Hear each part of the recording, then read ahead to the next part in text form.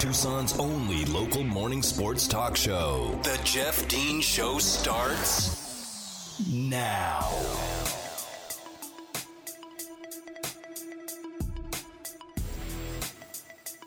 Good morning, Tucson, and welcome to the Jeff Dean Show. I am Jeff Dean here with you on this Wednesday morning. Happy Hump Day, everyone, on this August the 18th, 7:02, coming at you here on 1490 AM, 104.9 FM, ESPN Tucson, Tucson's only local morning sports talk show.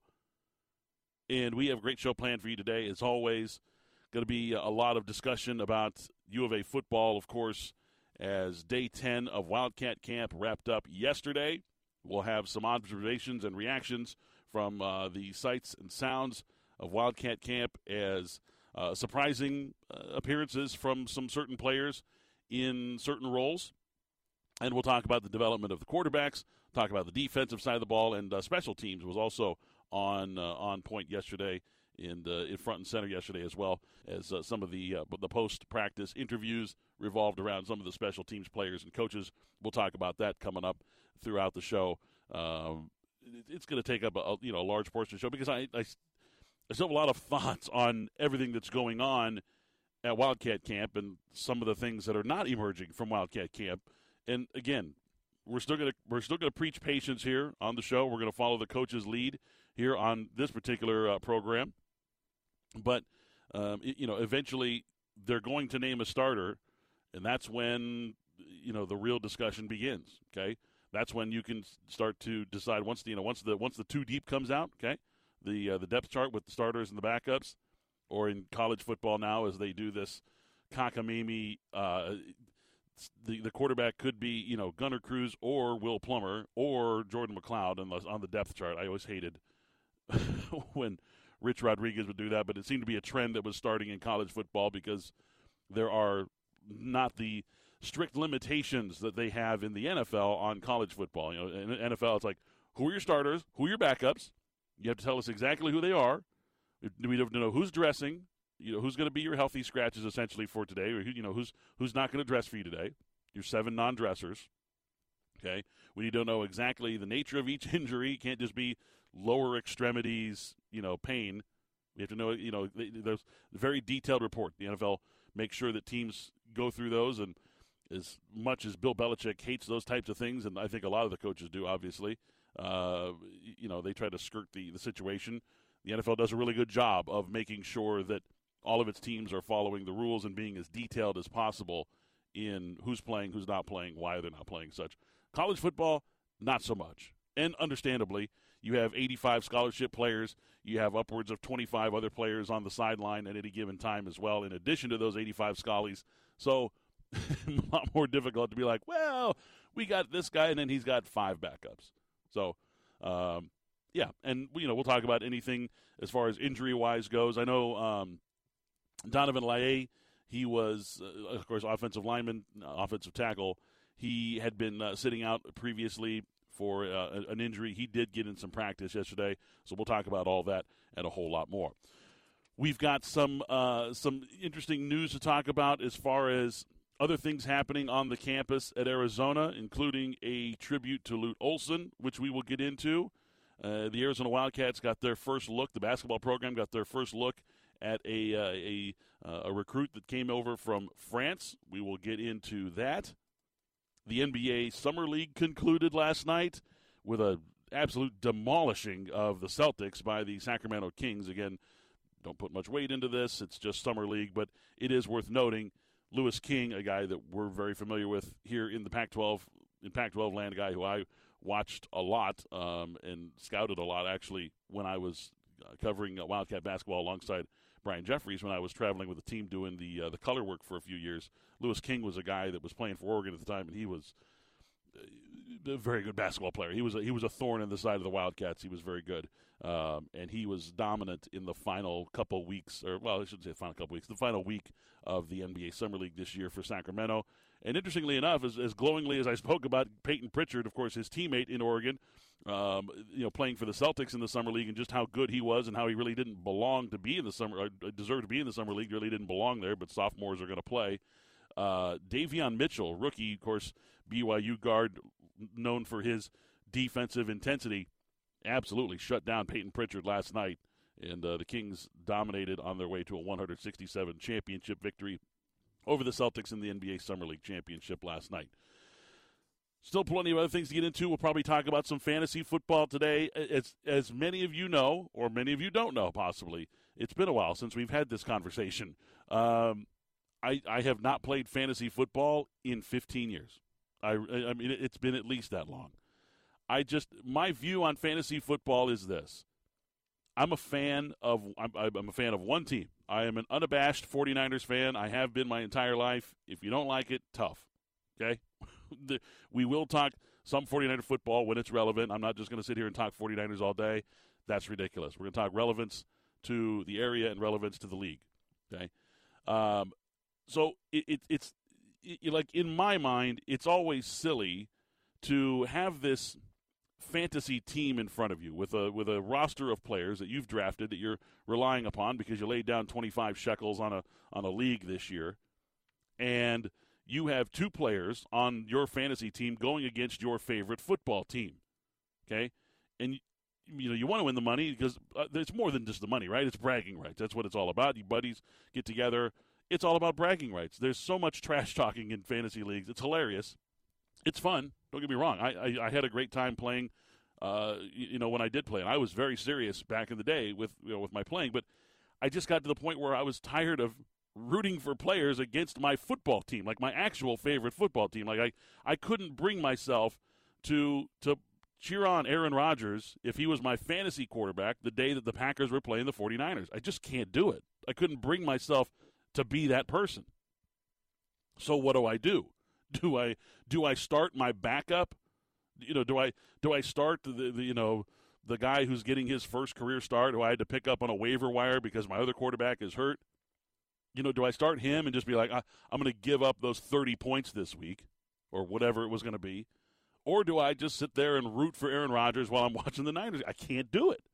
So that was like my biggest stumbling block is eventually these guys are going to come play against the – and you could formulate a draft where you pick all players who aren't going to play your favorite football team that season. But do we really want to go through that much trouble?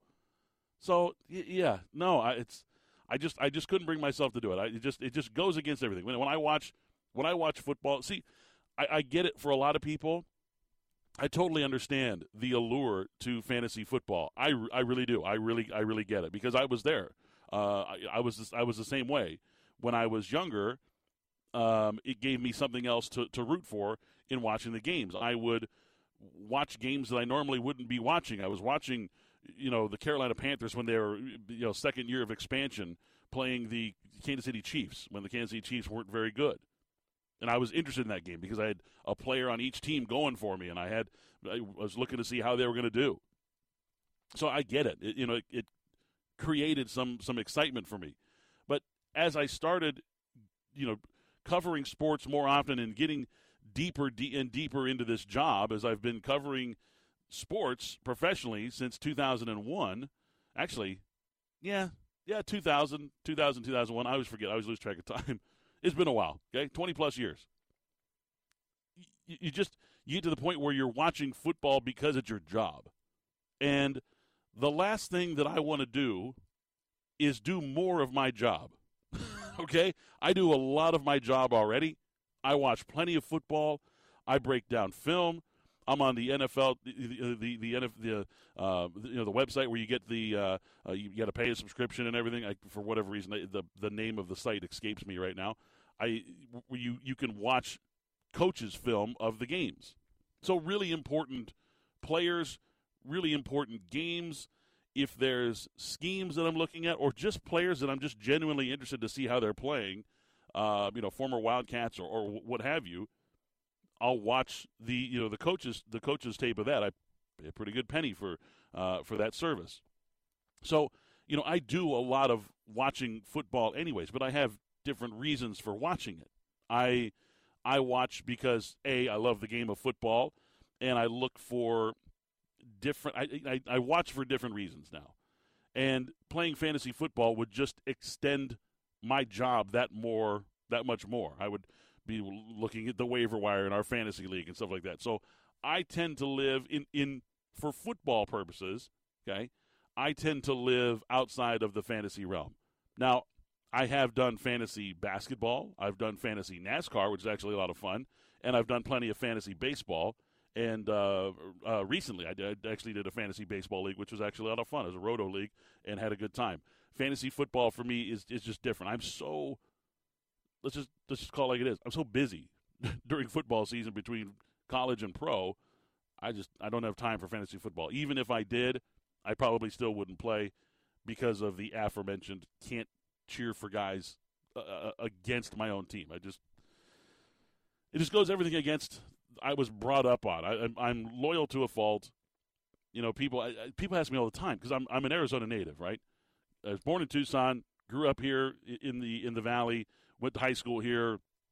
Okay, I did everything here.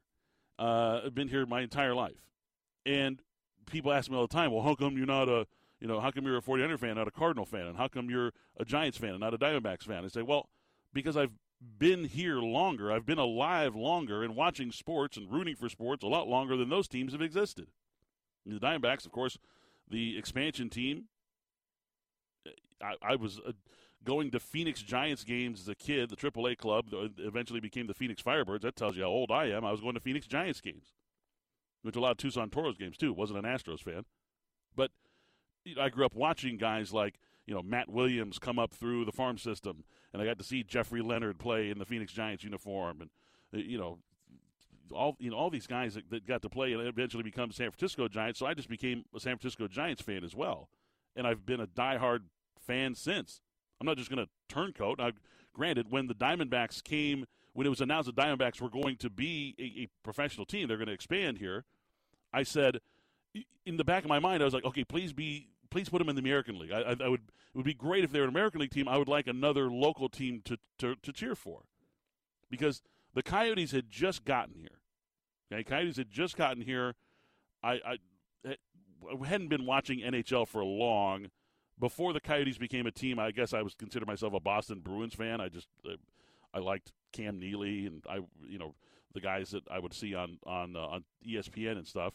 They're a pretty good team, so I was like, I'll be a Bruins fan. But I was only a Bruins fan for like 2 years, and the Coyotes came to town. I was like, sweet, I'm a Coyotes fan. It's perfect.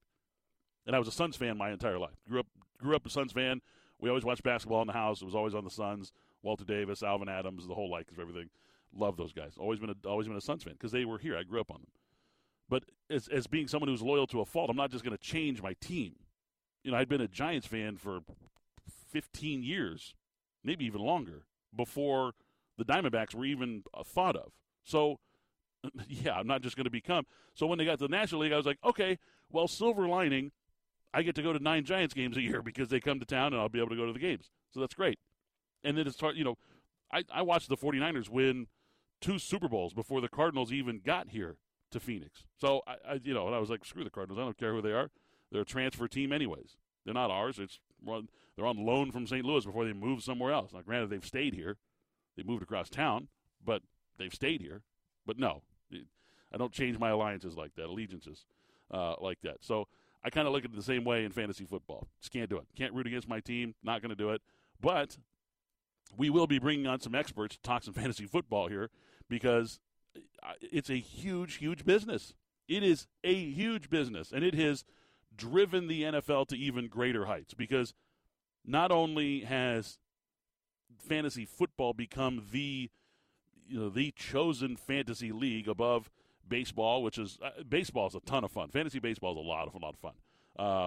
Fantasy NASCAR is strangely fun. I mean, I've been a NASCAR fan for a long, long time, and playing fantasy NASCAR is actually a lot of fun. If you've never engaged in it, if you do have an interest in motorsports, I'd recommend checking it out.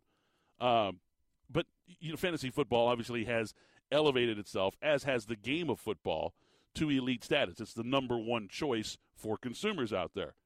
And it has become a ridiculously huge business. It is a massive, massive business. And plenty of companies and the like have attached their wagon to that realm of fandom and fan interaction. And I think it's great. Look, I do not begrudge people who play fantasy. I mean, there are some people I know that play in like 8 fantasy leagues. I don't know how people have time for that. Like, Like, how do you have time for that? I know a guy who drops $1,000 on a league every year, $1,000, just to play in the league. And then there are like waiver wire transactions that cost real money. Like, you could be in this thing for like $1,200, $1,300 a season. I don't know. Some people are very serious about that. They take it very seriously. That's cool. That's your thing. I'm not going to denigrate that whatsoever. It's a huge business. So I acknowledge that. And we will be talking some fantasy football here. I'm just not an expert. I don't pretend to be a fantasy football expert. I have tried in the past. I'm like, all right, we're going to do this. We're going to do this thing. I'm going to break it down. And then I got to like the first layer of analyzing players. And I was like, no, I can't do it. Like, I don't know, how important the PPR version of this player is and all this. I just, no, can't do it. I'm not an expert. So we will be talking fantasy football, and when we do, I will bring on someone who knows what the hell they're talking about because I will not do that to you. I know I teased. I was like, we'll talk about some fantasy sleepers and stuff. And sure, there are guys that I think are going to be sleeper players in the league this year, but then I thought about it like throughout the day and stuff, and I'm like, are these guys going to be fantasy sleepers? Like, I know a list of guys. I have a list of NFL players that I think will emerge from not anonymity, but will raise their game up this season and become a more household name. Will have big breakout seasons just because of situations that they're in. And it may translate to fantasy in certain ways, but then I'm like, I just don't know enough about the fantasy aspect of the game anymore and how important certain pieces are of a player. I mean, like, I know that, like, I saw an article, I think it was yesterday. I was just kind of flicking around on stuff and like looking at through some things, and one of the articles was like, what round should you take your first quarterback? And like the person in the article was like, if you take a quarterback before the 5th round, you're crazy. And when I played fantasy football, it was a race to get the best quarterback for the first pick. Running backs at the time had just started becoming like the new hotness. And now I'm like reading like maybe like Travis Kelce is going to be the number 1 pick in fantasy draft. So again, like, see, I don't know I don't know what I'm talking about when it comes to fantasy. So when we do talk fantasy, I'll bring on an expert and I'll make sure that they break it down for you. I'll ask the right questions. I just want to make sure that we get somebody on here that has history and expertise in this, and somebody who actually gets paid to do this for a living because, I'll be honest with you. I don't, and I don't pretend to. So there you have it. ESPN Tucson invites you to the Sierra Auction. Live in-person public auction preview is this Friday, August the 20th. The preview goes on from 10 a.m. to 4 p.m. You can do it live at 3911 North Highway Drive right there in Tucson. It is registration is free. You can register online. It's free. Go to sierraauction.com to register. It's open to the public. You don't need a dealer license to participate. And then you can bid online on the previews that you made the day before. You can bid online Saturday at 8 a.m. and get the deals that you deserve only at sierraauction.com. If you have questions or want some more information, you can also go to espntucson.com. We have info and links that you can go to there. Coming up next, day 10 of Wildcat Camp, and a quarterback that was taking reps with the ones that was a bit of a surprise. We'll talk about that next. You're listening here to the Jeff Dean Show on 1490 AM, 104.9 FM, ESPN Tucson. Now back to the Jeff Dean Show on 1490 AM, 104.9 FM, ESPN Tucson. As we're going to be doing all week here, I have a pair of tickets ready for you to give away to go see Gabriel Iglesias at the Beyond the Fluffy Comedy Tour. That is coming to Tucson November 13th. We're going to have a pair of tickets to give away sometime in the next hour and a half. Stay tuned for your cue to call. When it is your cue to call, I will call out the caller number. We'll give out the phone number. We'll give out the caller number that is going to win the tickets, and then we'll give away those tickets. We have had 2 very happy, satisfied winners earlier this week, and we still got 3 more pairs of tickets to give away this week. So stay tuned. Some point in the next 90 minutes, we'll give those away. Wildcat Camp Day 10 saw some surprises. The number one surprise, the number one takeaway, of course, from the practice was at the quarterback position. where transfer Jordan McLeod, who has only been here since mid-June when he was able to get on campus and start practicing with the team, obviously way behind, specifically the other two competitors in this particular competition. He took all the reps with the ones yesterday in practice after it appeared to just about everybody that he was third on the depth chart after the weekend scrimmage. Now, obviously, this is a final chance for the coaches to analyze and see what a quarterback is going to look like taking 100% of the reps with the ones in practice before they have their Saturday night game experience scrimmage, and then essentially go behind the curtain for the final 2 weeks of the season. So I obviously, Jordan McLeod was given the first opportunity to run with the ones. They got their look at him yesterday, and I know it surprised a lot of people that were at practice and such, but this is a common occurrence, and we see this in situations where a new coaching staff is coming in to evaluate players, and several of those players are brand new also. So not only are these coaches brand new, but these players are brand new to this team, this area, this city. I know that you can look at somebody like a Jordan McLeod, okay, or a Gunnar Cruz, for instance. Gunnar has had 3 different offensive schemes in his 3 years in college football, right? Went from Mike Leach to Nick Rolovich's scheme and now to Jedd Fisch's scheme. So he's trying to learn all these different things. Basically what Arizona has right now are 3 freshman quarterbacks in one way or another, whether it's experience or actual maturity level. The Arizona Wildcats are essentially auditioning 3 freshman quarterbacks to lead this team onto the field September 4th against BYU. You have Jordan McLeod, who literally just showed up. Like, here, he's been here 2 months. So in his maturation process with this program, he's essentially a freshman. Now, he has experience, of course. He has the most game-playing experience of any of the 3 quarterback in the competition.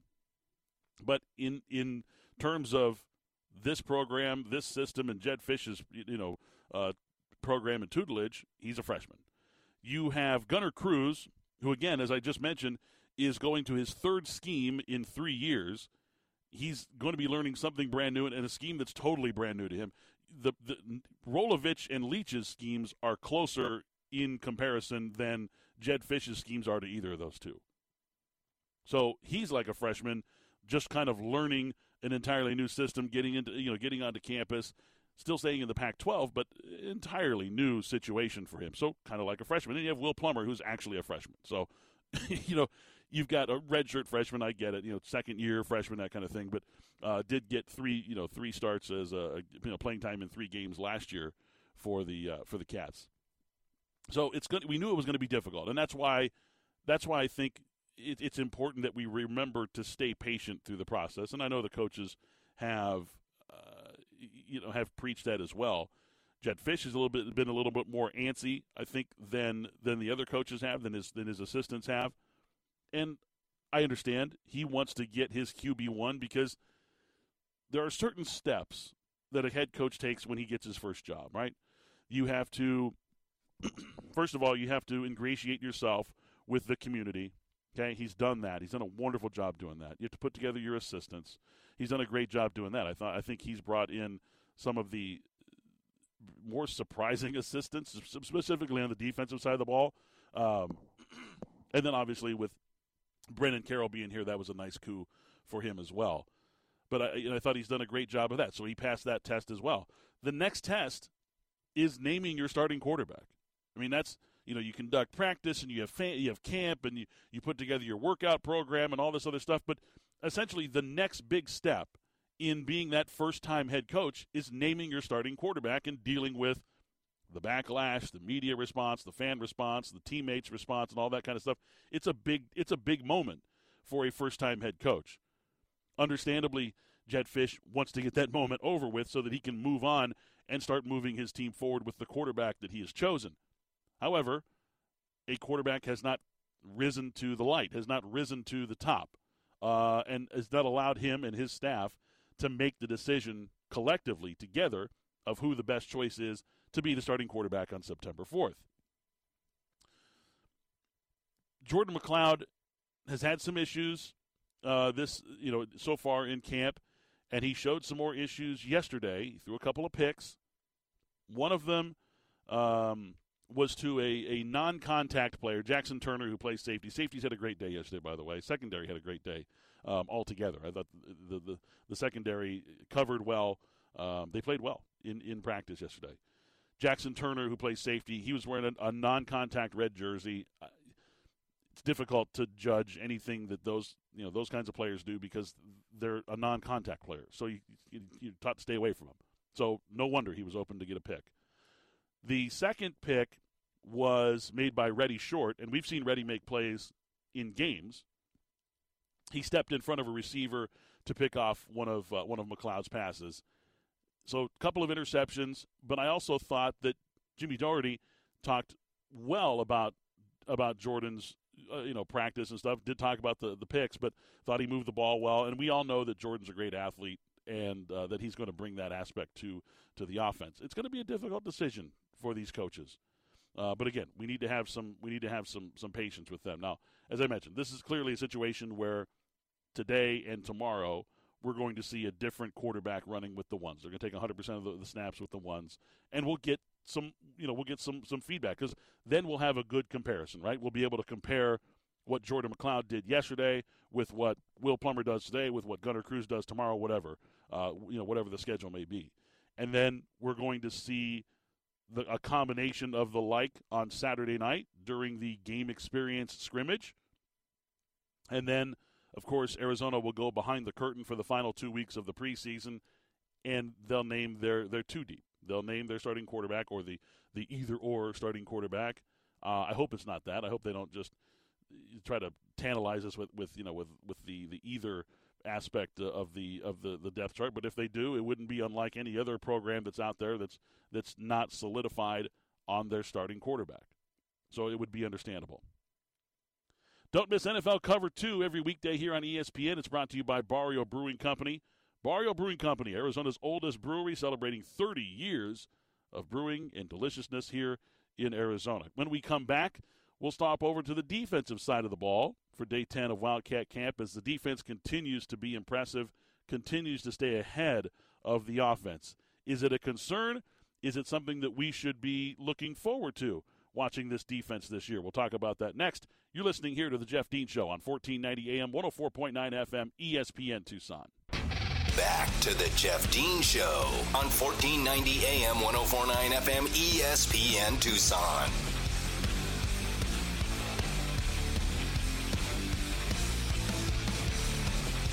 All right, let's do it. Pair of tickets to go see Gabriel Iglesias and the Beyond the Fluffy Comedy Tour. Call now, 520-719-1490. That's 719-1490. Caller number 2 will win a pair of tickets to go see Fluffy this November, coming to Casino del Sol November 13th. It's a Saturday, November 13th, but a whole night of comedy for you. So good luck. Call now, 719-1490. Caller number 2 going to win those tickets to go see Gabriel Iglesias. So, switching over to the defensive side of the ball. We've heard it before. You hear it all the time. In camp, defenses are going to be ahead of the offenses. That's a good thing because in college football, once the season starts, we know that the offenses are going to eventually start to win over the defenses. It just happens. That's the way college football is. Offense dominates right now, college football. And if you have a great defense, it will certainly help you win more games. But even Alabama, as stingy and obstinate as Nick Saban has been, even in the last few years, has succumbed to the fact that you have to have an elite offense. You have to get away from playing the ground and pound, running the football with 2 wide the entire time. Okay? He knows that you have to get away from that. And even as great as Alabama's defenses have been, there have been teams hung a lot of points on them over the years. Ole Miss put a 42-burger on them last year. Ole Miss. We've seen teams score a ton of points. How many did LSU score on them in 2019? 50? Yeah. So even as great, there's 11 NFL players, 11 guys that are going to start in the NFL playing defense for Alabama every single year. They still get 50 burgers put on them, okay? So having the defense ahead of the offense right now in camp, it's good. It's a good sign. If the defense was behind, then I'd be really, really worried, like we've seen in the past here at Arizona, where it's like the offense is just dominating the defense. I'm like, oh, boy, it's going to be a long year leading the conference in points given up. But the defense has played well. I give credit to you got to give credit in three areas, okay? I give credit in area number one. I'm going to give credit to the players. It's the players that are between the lines, that wear the jerseys and the helmets, that are going to be out there making the plays. They're the ones that have to soak up the information, be in the right position, keep themselves healthy, and be in the right position to make a play, and then eventually make that play, whether it be a TFL, a pass defense, a tackle, a scoop and score, whatever have you. So you got to give credit to the players. You give credit to the coaching staff and the recruiting staff for bringing in the right guys, okay? Guys that fit the system, guys that fit the program, guys that fit the model of player that Jedd Fisch and this program want, transfers and the like, okay? Making those contacts, bringing the right guys in. That's credit portion number two. And then number three, as I've said before on this show, and I said it, I said it out loud at practice in front of a lot of people when we were having a discussion, and I was talking with some members of the media, and they were just standing there just chumming it up. I said that the moment that Don Brown stepped foot on this campus, he immediately became the best defensive coordinator this program has ever had. Period. End of story. You got to give credit where credit is due. Don Brown has earned that over his years of being in college football.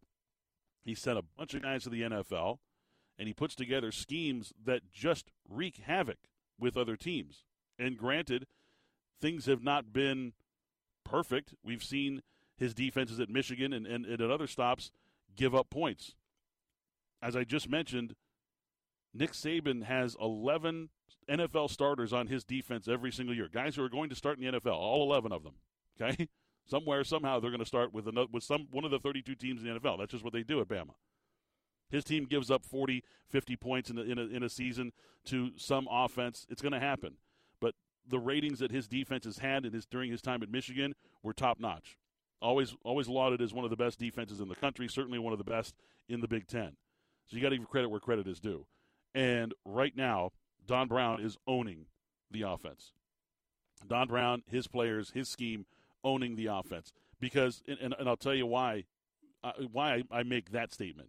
Because it seems like after every practice, some different unit has shown up as being the dominant unit. So, first few days of practice, defensive line and the linebackers kind of dominated everything. The linebackers eventually took that over once the offense started to press the issue, trying to get to the middle of the field, trying to break those zones up. Okay, linebackers started dominating. Now, yesterday, in the last couple of days, we've seen the secondary start to rise up, and they've begun to dominate. They've created turnovers. They've made big plays in the secondary, and they've also been able to make plays in the offensive backfield. We'll talk about that in just a moment. As some of the guys that are playing in the back half have been able to get into the backfield and wreak some havoc in there. The defense we knew was going to be ahead of the offense. I didn't know how far the defense was going to be ahead of the offense, but they are clearly head and shoulders above the offense right now. As good as the offense is, look, there's a lot of playmakers on this offensive unit, both at wide receiver and at running back.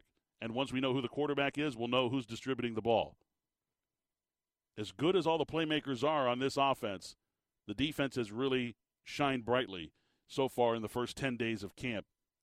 And I think we'll continue to see that until we get to BYU, and then we'll see what happens.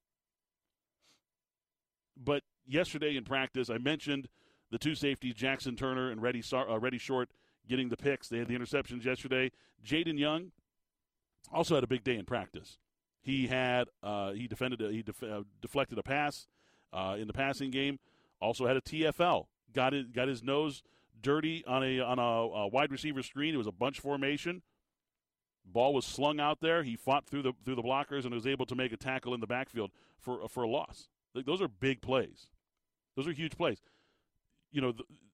In this day and age in college football, we see that wide receiver screen or the quick hitch, sometimes you call it, depending on where the origination, if it was a slot receiver or if it was a bunch or trips or stack or whatever have you, okay?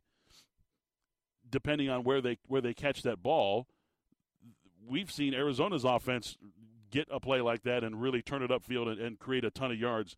I've seen plenty of people score on plays like that. So if you can get a safety to come up, fight through those initial blockers, knife through there, split the blockers, or beat the one blocker who's out there and make that big tackle, now you've just created a behind-the-chains situation for that offense, and no offense ever likes to be operating from behind the chains. Okay, triple sticks is what they call it, right, on the sidelines? So Jaden Young had a nice play yesterday, a couple nice plays, actually. The secondary played well altogether. And I'll tell you this, it seems like every day that Viper position continues to wreak more havoc in the backfield. We've seen players like Rourke Freeberg, Christian Young, of course, who's had an amazing camp, and even Trayshawn Hayward. And I know he doesn't technically play the Viper position, but at his skill set, he can certainly play the Viper position. They all had some type of a disruption in the backfield, whether it was a TFL, whether it was a quarterback pressure, one of those Vipers knifing through and causing the quarterback to kind of hitch his throw. Essentially, he's ready to unload. All of a sudden, there's a linebacker in his face, a Viper in his face, and he has to tuck and turn, and now he's off schedule. Now he has to create a play.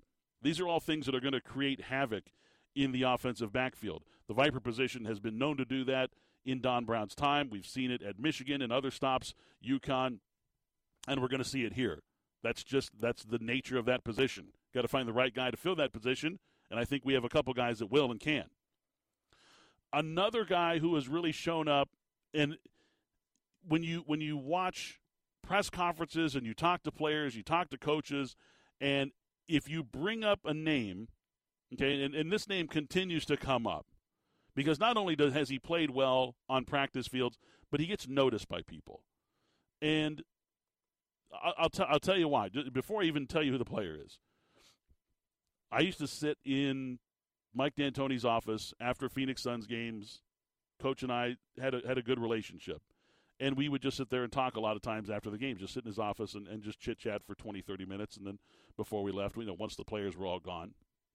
And Mike used to just talk about how important having energy on a field is, or having energy on the court, okay? And he would always say, the ball will find the energy. The ball finds energy. That's what happens. If you have energy, the ball's going to find you. You're going to make plays.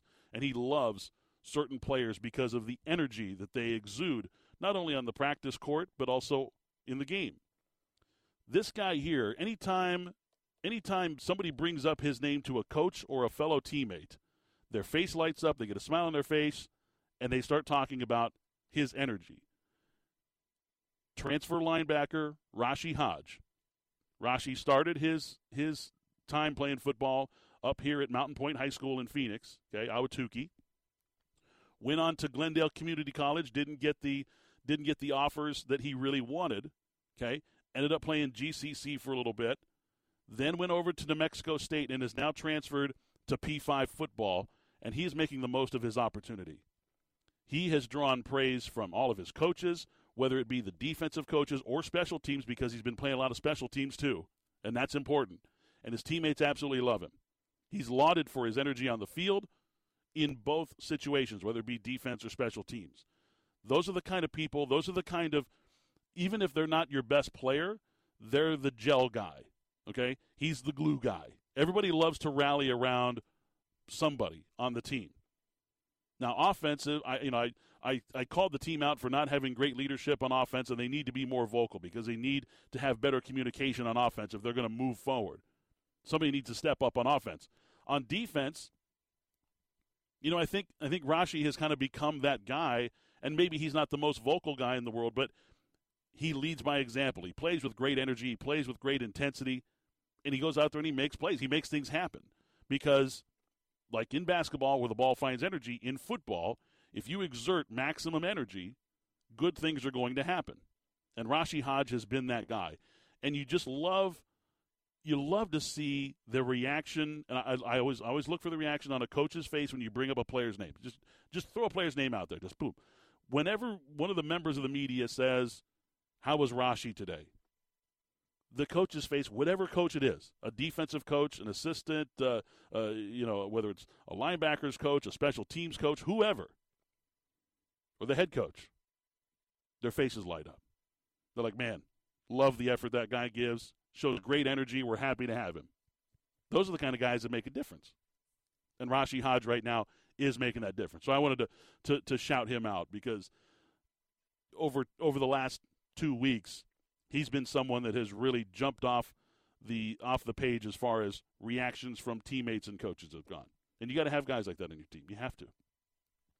So there's 2 more practices left, and then the final scrimmage, the game experience scrimmage. I'll be there Saturday night. It's going to be a full fan experience. We have PA. The PA mic is going to be open. We're going to be rocking Arizona Stadium. It's going to be a whole lot of fun. Make sure you're there. It's free. Bring the family down. It starts at 7:30. There's a fan fest going on, so you can do the carnival before, come to the game after, and enjoy and watch Arizona's final time. You're going to get eyeballs on this team before they kick it off for real on September 4th in Las Vegas. So come on down. That's going to be this Saturday night, of course, at Arizona Stadium, 7:30. ESPN Tucson and Tucson Appliance are looking for the next big radio star, and it could be you. If you think you've got what it takes to do what we do here on the air every day, you can submit a video, 60 seconds or less on that video. Submit it to ESPNTucson.com and show us what you can do. Your video may even get played on the air during the afternoon show. Of course, Spears and Ali every weekday here from 3 to 6. And the grand prize winner is going to earn a weekly guest segment, a phone guest segment on the Spears and Ali show. Voting starts August 27th, so you've got less than 10 days now to submit that 60-second or less video to ESPNTucson.com. A star is born on ESPN Tucson, brought to you by Tucson Appliance, only at Tucson Appliance, where our low prices are your priority. It's a Jeff Dean Show here on ESPN Tucson. More of the Jeff Dean Show on 1490 AM, 104.9 FM, ESPN Tucson. Congratulations to Judith Loya. Judith Loya was our winner of the Gabriel Iglesias tickets. Thank you for listening, Judith. Congratulations on your win, and enjoy the comedy on November 13th at the casino on November 13th. Should be a fun show. Real quick before we break for the top of the hour. Again, it's that really quick break, so don't go anywhere. We break, come back in 2 minutes. No joke. Watched Hard Knocks last night. I got home from work. I work really long days, Monday through Thursday. Got home from work last night about 10 o'clock and watched Hard Knocks.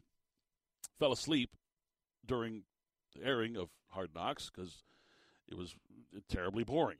But we did find out some things, and the Dallas Cowboys and Hard Knocks stealing my thunder a little bit as I was going to talk about a very specific player on the show today as somebody who I think is going to have a breakout season and somebody who could be a fantasy sleeper or somebody I just think is going to have a breakout year because their talent level is so incredibly good and when healthy, and I think that if Dak Prescott gets healthy again, he's going to be a major option in that offense, talking about CeeDee Lamb and just how good he is. And they started the show talking about him, and Jarrah was talking about CeeDee, and he's like, so strong. He just goes in there and snatches the ball out of the air. So then we got to know a little bit about CeeDee Lamb, who is offended by bad smells, apparently. So he likes to keep candles around. He's like if it doesn't smell good, I just got to leave. So he likes things to smell good. And he really missed his dogs, which, I mean, look, you listen to the show long enough, you're going to know just how much I adore dogs, animals, pets, whatever have you. He has a Siberian Husky. First of all, Siberian Huskies are nightmares. They're stubborn, and they sing, and they're loud, and their hair is out of control. They're lovable, but, man, are they a pain sometimes. And he has a golden doodle. NFL superstar has a golden doodle. And he smiled. He's like, I miss him so much. He's like, I got a Siberian Husky and a golden doodle at home, and I miss them so much. And he's like, my brother's been there watching him. I miss him, too. I'll look forward to seeing him, too, I guess. Very endearing moment there. And, yeah, look, not a whole lot going on. We learned a lot about him. We learned a lot about the British defensive line coach, who I didn't realize was from London. And a really nice story about Azur Kamara from the Ivory Coast. Actually grew up here in Arizona, and his family got to see him play football for the first time at the Arizona Cardinal game in the preseason last week, which is a really cool story. Stay tuned. We'll be right back here on the Jeff Dean Show on 1490 AM, 104.9 FM, ESPN Tucson. From the Casino del Sol studio, the soul of Tucson, this is ESPN Tucson, 1490 KFFN AM Tucson, KMXC HD4 Tucson.